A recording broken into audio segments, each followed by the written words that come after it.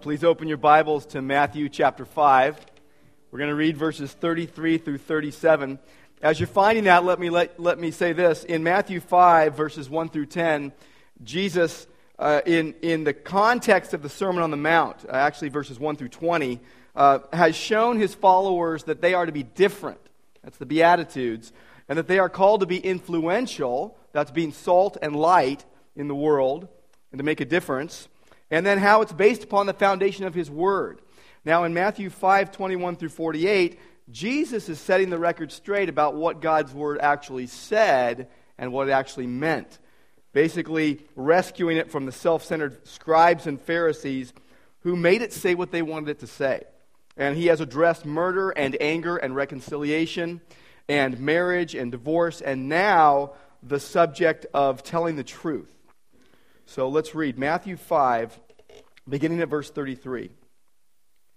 Again, you have heard that the ancients were told, you shall not make false vows, but shall fulfill your vows to the Lord. But I say to you, make no oath at all, either by heaven, for it is the throne of God, or by the earth, for it is the footstool of his feet, or by Jerusalem, for it is the city of the great king. Nor shall you make an oath by your head, for you cannot make one hair white or black. But let your statement be, yes, yes, or no, no. Anything beyond these is of evil. And Lord, as we look in your word today, we pray, Lord, that you would open our hearts, open our eyes, that we would see wonderful things in your word. Lord, as you speak, let us listen and act accordingly, Lord, in your strength. And we pray in Jesus' name. Amen. So we're talking today about telling the truth. In the movie Liar, Liar, Jim Carrey's character had a habit of telling lies all the time. He lied to everyone. He lied to his boss. He lied to his coworkers. He lied to his family, especially his son. It broke his son's heart. One day while he was asked in school what your father did, he said, my dad's a liar. He dresses up every day in a suit and goes to court and lies. He was a lawyer, but he was also a liar. I'm not saying that they always go together. But his son expressed the sentiment that he wished his father would not be able to tell a lie. Next day, his dad wakes up and he finds he cannot lie. As much as he wants to, he can't do it. Couldn't help himself. He had to tell the truth. If only it were that easy for us. We have the opposite problem. We often want to tell the truth, but we get so used to exaggerating or flat out lying that it becomes a way of life for us. It's an accepted practice in much of business and government and science and religion and even family life. Half-truths and untruths. We make promises we have no intention of keeping. Boundaries between truth and lies are blurred. But God's word says otherwise. Psalm 51 verse 6, God desires truth in the innermost being. 1 Kings 2:4, walk before me in truth, God says. Proverbs 6 and verse 16, God hates lying lips. Can't be more clear than that. Proverbs 12, lying lips are an abomination to the Lord. Psalm 119, verse 163 says that all who are faithful to God hate lying too. Psalm 58:3, he who speaks lies goes astray from birth. You see Jeremiah, the weeping prophet, he wept over Israel because lies, not truth, had become the norm. Every man was lying to his neighbor, not speaking truth. We're instructing Colossians 3 and verse 9 to not lie to one another because we are members of one another, as Ephesians 4 tells us. Laying aside falsehood, speaking truth, each one to his neighbor, because we're part of the same body. 1 John chapter 2 and verse 21 says that no lie is of the truth. No lie is of the truth. Revelation 21 tells us that all habitual liars will find their place in the lake of fire. God is against those who delight in falsehood. Now, Matthew 5, verses 33 through 37, is about telling the truth. It's about keeping your word. something that is very difficult for us, and it hits a little too close to home, a little too close for comfort. These 5 verses, Jesus reveals what the Old Testament taught. He alludes to how the truth was twisted, and then he clearly shows what he intended to do to set the record straight, to straighten things out. In verse 33, we see what the Old Testament taught.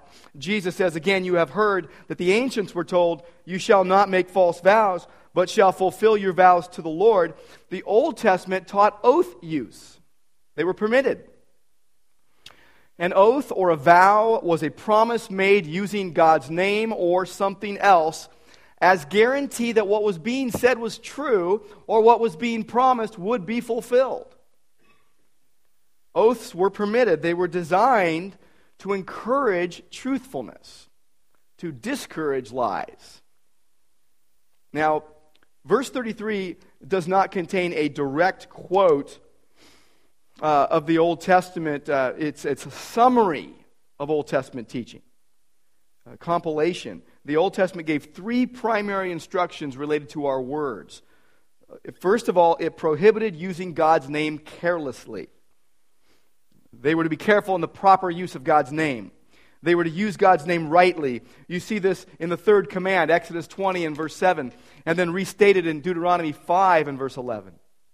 It says this, you know it, you shall not take the name of the Lord your God in vain. And then it goes on to say, for the Lord will not hold him guiltless who takes his name in vain. We were all taught when we were kids that meant don't cuss. Don't use profanity. Don't use foul language. That's not what it means. Now, there's other verses in the Bible that teach that, so we don't have license for that. But the 3rd command has nothing to do with profanity. It refers to the person who says something is true when it is not. It refers to the person who makes a promise in God's name and does not do it. There was something else the Old Testament taught. It taught the importance of keeping your word. You say you're going to do something, do it. Numbers chapter 30 and verse 2 says, when a man vows a vow to the Lord or swears an oath to bind himself by a pledge, he shall not break his word. And then look in Deuteronomy 23. Deuteronomy 23, beginning at verse 21, all the way to verse 23. Speaking of when you make a vow to the Lord, it says, when you make a vow to the Lord your God, you shall not delay to pay it, for it would be sin in you, and the Lord your God would surely require it of you. However, if you refrain from vowing, it would not be sin in you. You shall be careful to perform what goes out from your lips, just as you have voluntarily vowed to the Lord your God what you have promised. It's pretty clear what we are to do. Once God's name is used, invoked, it becomes a debt that needs to be paid to God. There was something else the Old Testament taught. It taught the seriousness of making false vows, false promises, false claims. They were to be active in avoiding deceptive speech, promising something you have no intention of keeping. Leviticus 19 and verse 12 says, you shall not swear falsely by my name so as to profane the name of your God. I am the Lord. God is saying, I am holy, my name is holy, and deception dishonors me. See, what the Old Testament was pointing to was basically the fundamental truth, the importance of complete and utter and consistent truthfulness. A promise not kept becomes a lie. A public oath not kept is perjury. Now, the only reason oaths are needed, there's only one reason why oaths are needed. It's because people are liars. That's why oaths are needed. Therefore, the law of Moses prohibits the frivolous use of God's name and irreverent oaths and broken vows, false vows. The very reason it had to be stated was because of man's propensity to lie. But oaths designed to encourage truthfulness and discourage untruth They basically were roadblocks to hinder the progress of sin. But they were turned into opportunities for deception. Inevitably, the truth was twisted. You know, it's a sad truth that sin unchecked will always find a way around whatever barrier is erected to hinder its progress. Sin will encroach if not dealt with decisively. Now, in Jesus' day, the truth was obscured through oath abuse. Oath use was encouraged, but oath abuse had become the norm. The Pharisees enabled this by constructing an elaborate maze of rules and regulations surrounding how you made promises. Verse 33 actually alludes to the practice of allowing oaths for almost anything rather than reserving them for the most serious circumstances. It also alludes to their emphasis on limiting honest oaths to only the ones that named God. You shall not make false vows, but shall fulfill your vows to the Lord. Now, two errors were present in that day. The first error was what you could call truth reinforcement. Truth reinforcement. It's like the childhood practice of crossing your heart. You probably have done it before when you were a kid. And kids, I don't think you should do this. The parents all did this. The grandparents all did this. They shouldn't have, but we didn't know what we were doing. We would say this. We would say, cross my heart and hope to die. And then there was another part of that we won't say right now. Too graphic. But what it meant was, you weren't just saying it. You really meant it. So sure that you would keep your promise that you were willing to die.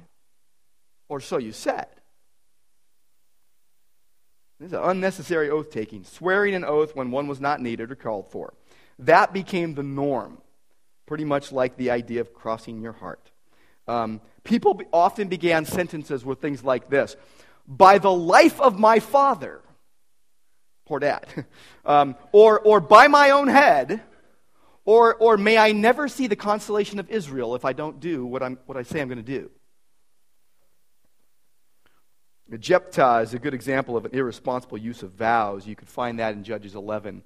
We won't look at that now. Saul, also in the Old Testament, a foolish oath in 1 Samuel 14.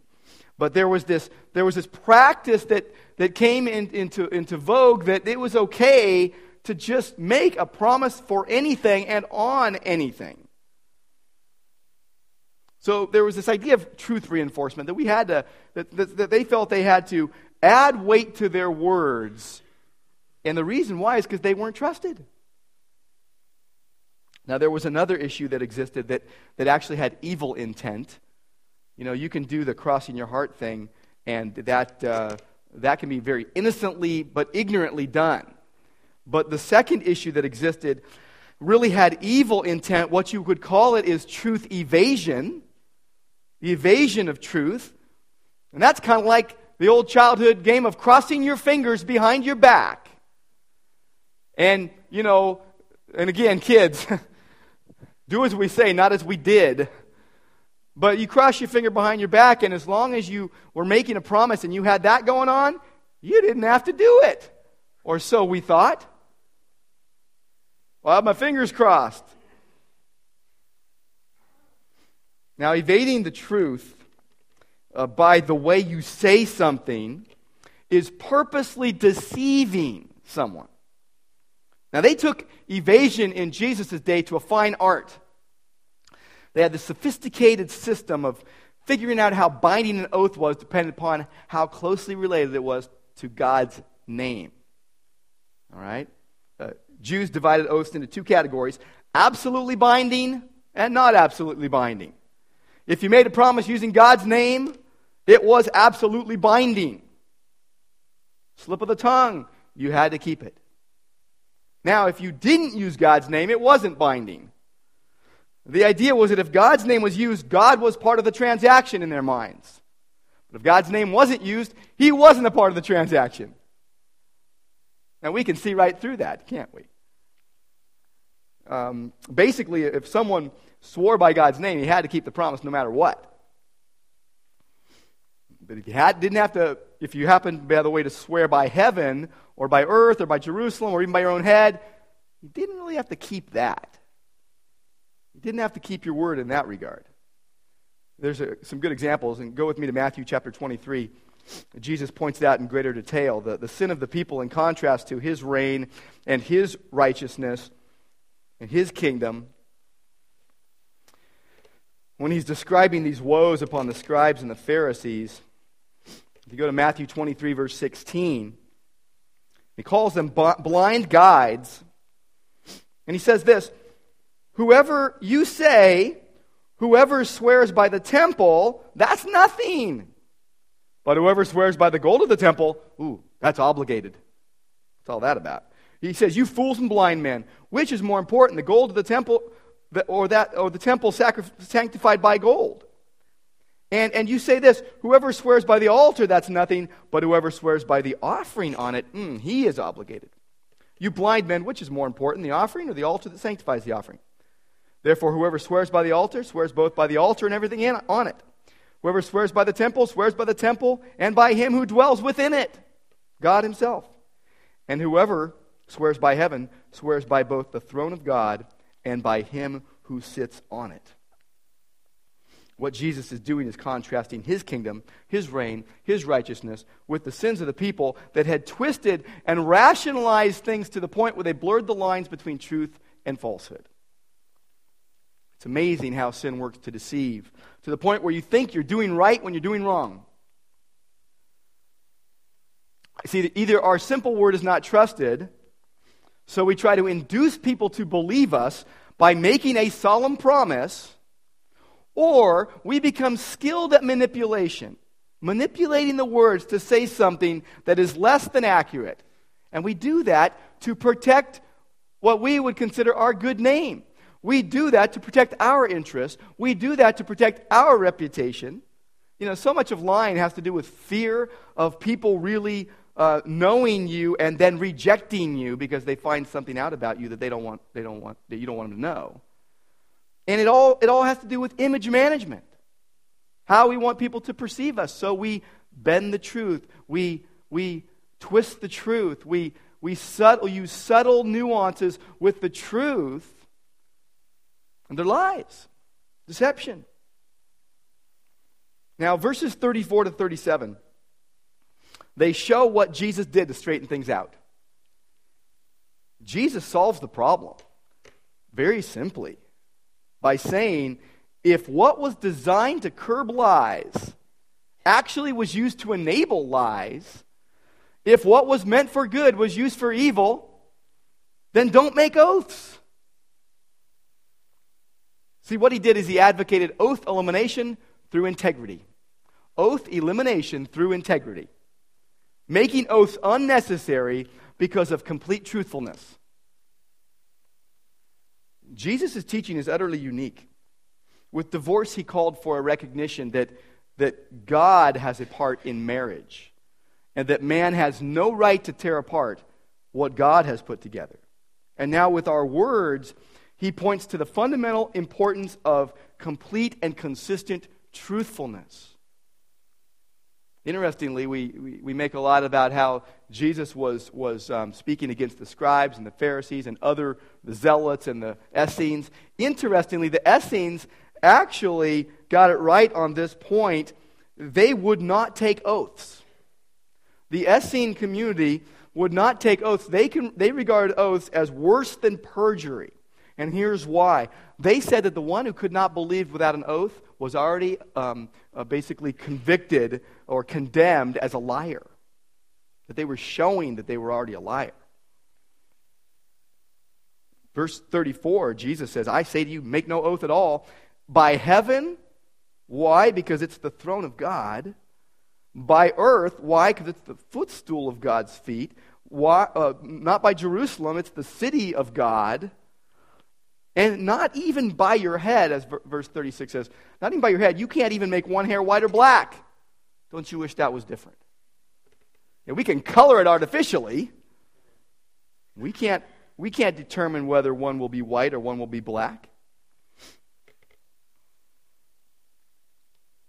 Jesus makes the point that whatever a person swears by, or promises by, or makes an oath by, is related to God in some way anyway. So heaven, earth, Jerusalem, even the hairs of your head, you can pick out all the gray hairs like I'm doing, in my life right now. You can do that, but you can't determine what color they're going to be. But see, all those things, heaven and earth and even your hair, they're all under God's control and God's ownership. See, Jesus is saying God is a part of every situation. You can't pick and choose which ones you let him into. You can't keep God out by drawing the lines differently. God is everywhere. He sees and hears everything. I like the way William Barclay put it. Here's what he said. Life cannot be divided into compartments, in some of which God is involved, and in others of which he is not involved. There cannot be one kind of language in the church and another kind of language in the shipyard or factory or the office. There cannot be one kind of standard of conduct in the church and another kind of standard in the business world. The fact is that God does not need to be invited into certain departments of life and kept out of others. He is everywhere, all through life and every activity of life. He hears not only the words which are spoken in his name, he hears all words. And there cannot be any such thing as a form of words which evades bringing God into the transaction. And then he goes on to say, we will regard all promises then as sacred, if we remember that all promises are made in the presence of God. Jesus' point is that God is Lord of everything. So we can't compartmentalize life or God. And Jesus forbids the swearing of oaths because mankind lacks the authority over the area used as the basis of the oath. Heaven, earth, Jerusalem, even your own body. You can't control the laws of God's design. You can't control the realm of God's operation. So Jesus gives a solution. He gives a solution in verse 37. He says, but let your statement be, yes, yes, or no, no. Anything beyond these is of evil, or literally, from the evil one. So Jesus says the solution is let your word be yes or no. What he's doing here is introducing a bold, fresh standard of truthfulness. Now, the inevitable question arises, does this mean that a Christian can never say anything but yes or no to emphasize their truthfulness? It's a good question. Jesus says, don't make oaths and let your statement be yes, yes, or no, no. And if you go beyond that, it's of evil. So what does this mean? Now, many have taken these verses, by the way, into an unbiblical extreme. They refuse to even take court oaths. Quakers, Anabaptists, even the Jehovah's Witnesses.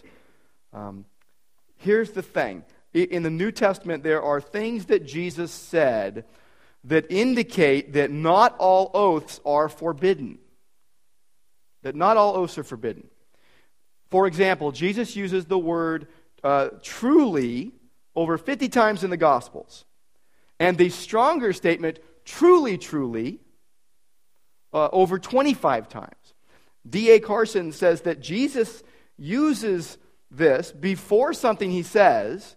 And by the way, we looked several weeks ago, we saw that word truly means amen. He uses amen before his statement, not afterwards. But he does so to confirm and emphasize the trustworthiness and importance of what he is saying. Now, Jesus is the only person whose integrity didn't need reinforcement to prove his truthfulness. And yet, he reinforces his words. Why? Because there was a different reason. He wasn't reinforcing them to manage his own image. He wasn't reinforcing them to protect himself. He wasn't reinforcing them, obviously, to deceive anyone. What Jesus was doing, those words came from Jesus from love. That the hearers might recognize the truthfulness and the trustworthiness of what he said, so that they might know how reliable he is, so they might believe. God himself confirmed his word with an oath at times. Why? To help us believe him. Early Christians also took oaths. So here's what I would land, where I would land is that it would seem best that when Jesus, here's the thing, Jesus' instructions aim at absolute integrity and truthfulness. We know that. But they do not stipulate the exact wording you need to use to express that truthfulness. See, Jesus' prohibition of oaths related to making false oaths. It was related to the abuse of oaths. Now, where oaths are not used to evade the truth, where truth is not in jeopardy, oaths can be taken, such as in court. Calling on God to witness the covenant or commitment of one person to another is not forbidden. Perfect example, wedding vows. The basic idea of Matthew 5:33 to 37 is mean what you say and say what you mean. Jesus wants his followers to have a different goal, not that of evading truth. Not concealing, but revealing truth. Not crossing your fingers behind your back, but opening up your heart to God. Yes should mean yes, no should mean no. Look with me at James chapter 5. Jesus' brother James echoed this same idea. In James chapter 5, verses 12 and 13. I've mentioned this before, but James, the book of James, reads very much like the Sermon on the Mount. And he says this, "But above all, my brethren, do not swear, either by heaven or by earth, or with any other oath, but your yes is to be yes, and your no, no, so that you may not fall under judgment." See, the need for a vow is evil because it points to the fact you can't be trusted unless you give your word, unless you're held to it. It implies that something more than one's word is needed. Now, Jesus' point is that oaths should not replace integrity or become a means of manipulation by how they are made. Integrity should make oath-taking unnecessary. But we must acknowledge that we live in a fallen, sinful world where they still are necessary at times. There may be times when we are called upon to attest to our truthfulness to those who may not know us. If we have to do it with those who know us, we are in trouble.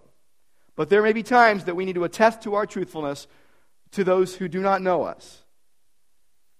And that would be out of love, not out of truth evasion or some kind of image management sin issue. Now, why ought we to tell the truth? It's a very simple thing. We say to our kids all the time, right? Tell the truth. It's better to tell the truth. It gets worse if you lie, right? Why should we tell the truth? There's some very real and good reasons why we ought to be truthful. First of all, telling the truth reflects God's character. Truth reflects God's nature. He is truth. Hebrews 6:18 says that it is impossible for God to lie. Lies, on the other hand, reflect Satan's nature. He is, as John 8:44 says, the father of lies. Truth honors and acknowledges God's purity, God's sovereignty, that He is truth, that His word is truth, and that He is everywhere. He hears every word. God doesn't just show up. Sometimes we say that. Oh, God showed up. God doesn't show up. He is always present. He is omnipresent. He always sees. He always hears. Do you know that a lie actually mocks God? Our lies mock God. They negate grace. They diminish us. They obscure God's glory. You see it in Romans chapter 1, that downward spiral that is recounted. In Romans 1 and verse 22, professing to be wise, they became fools and exchanged the glory of the incorruptible God for an image in the form of the corruptible man and of birds and four-footed animals and crawling creatures. Therefore God gave them over in the lust of their hearts to impurity, so their bodies would be dishonored among them. For they exchanged the truth of God for a lie, and worshipped and served the creature rather than the Creator, who is blessed forever. There's this exchange that goes on when we lie. We exchange God's glory for a false substitute. Truth is like a bright sunny day. We haven't had a lot of those recently. We have cloud cover here in Southern California. Truth is like a bright shiny day, nothing hidden. Lies, they are like cloud cover. They block the light. You see it in 1 John chapter 1. 1 John chapter 1, speaking of either walking in the light as God is in the light, or walking in darkness. 1 John 1 and verse 5, this is the message we heard from him and announced to you. God is light, and in him there is no darkness at all. If we say that we have fellowship with him, but then walk in darkness, we lie and do not practice the truth. But if we walk in the light as he himself is in the light, walking in truth, we have fellowship with one another, and the blood of Jesus, his Son, cleanses us from all sin. If we say we have no sin, we're deceiving ourselves. The truth is not in us. If we confess our sins, he is faithful and righteous to forgive us of our sins and to cleanse us from all unrighteousness. If we say we have not sinned, we make him a liar, and his word is not in us. Telling the truth reflects God's character. Truth chases lies far away. There's a second reason why we should tell the truth. The second reason is it builds integrity. Truth-telling builds integrity. You're either building a solid or a shaky reputation in your life. Let your word be your bond. Be such a person of your word that no additives are needed for people to believe what you say. If you say you'll do it, let it be such that your track record shows and speaks for itself, that when you say you'll do it, people say, okay, done. Liars, like the boy who cried wolf over and over again, are known. Reputation is built. Sadly, sometimes reputation is also inherited. Sometimes you have to live down someone else's reputation. Like that song we sang about passing the truth on. Sometimes we pass on our lies. Many have broken their word too many times. Built a reputation in their own home or their workplace of a person who's not trustworthy. Jesus' followers are to be such people of their word that their integrity is to be so stellar that no further guarantee is needed. See, Jesus says the person who is truly righteous due to faith in him needs no oath to verify their integrity. So be a person of your word. You are dealing with people, by the way, at a crossroads in their life every day. You don't even know. But the people you run across every day are at a crossroads in their life. And if they see dishonesty in you who claim to believe, they may have an opportunity then to reject God. They may be turned away because of that false example that's being shown. Truth builds integrity. Last reason we should tell the truth. Quite simply because it pleases God. It pleases God when we tell the truth. We want to please God. Now, at times, telling the truth is going to get you in trouble with people. But it always pleases God. Always pleases God. By the way, in Scripture, God never condones lying. Yes, people lied in Scripture, and sometimes to save their own lives. But God never condones it, never instructs it, never tells someone to deceive another. See, what pleases God is truth. What do you do when you're asked to report how much you bought or sold a car for? What do you do when your taxes are due? What do you do when someone asks you, how does this dress look? What do you say when a family member or an associate asks you a question and wants an honest answer? What do you say? By the way, it's not so much the way you say something. What it is about an inward change that God brings about in our lives due to faith in Christ that brings such an adoration of God, such a love for God, that our outward actions please Him, that they reflect His glory. That it's about loving Jesus so much that we know that lies dishonor Him and we don't want to go there. See, Jesus wants His followers not only to have a different goal, but a new perspective, a different way of looking at life. He doesn't just give the negative here where He says, just don't make oaths. He also gives the positive. He says, let your yes be yes and your no be no.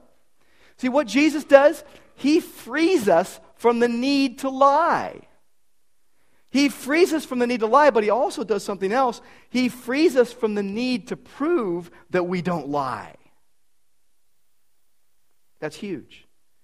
Jesus intends for us to live in such a way that we speak truth so God's glory will be revealed, that God's glory would be known. See, lies turn the world upside down. Destroys us and all they touch. But one day, the world's going to be turned right side up again. And lies and their destructive effects will be gone. Someday in heaven, Christ's followers will experience total freedom from falsehood. Even where protections against being thought a liar will be unnecessary. Because of that, we ought to be looking for ways to show the lordship of Jesus Christ over our hearts and our minds and our mouths.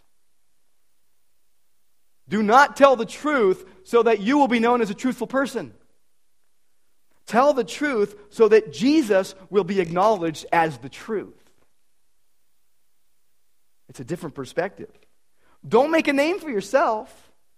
Point others to God's good name. God's glory matters more than your reputation. Jesus wants you to draw near to Him so that His truth permeates. So that His glorious truth reigns in your hearts and your words. But see, we become expert at twisting truth. We become expert at distorting the truth.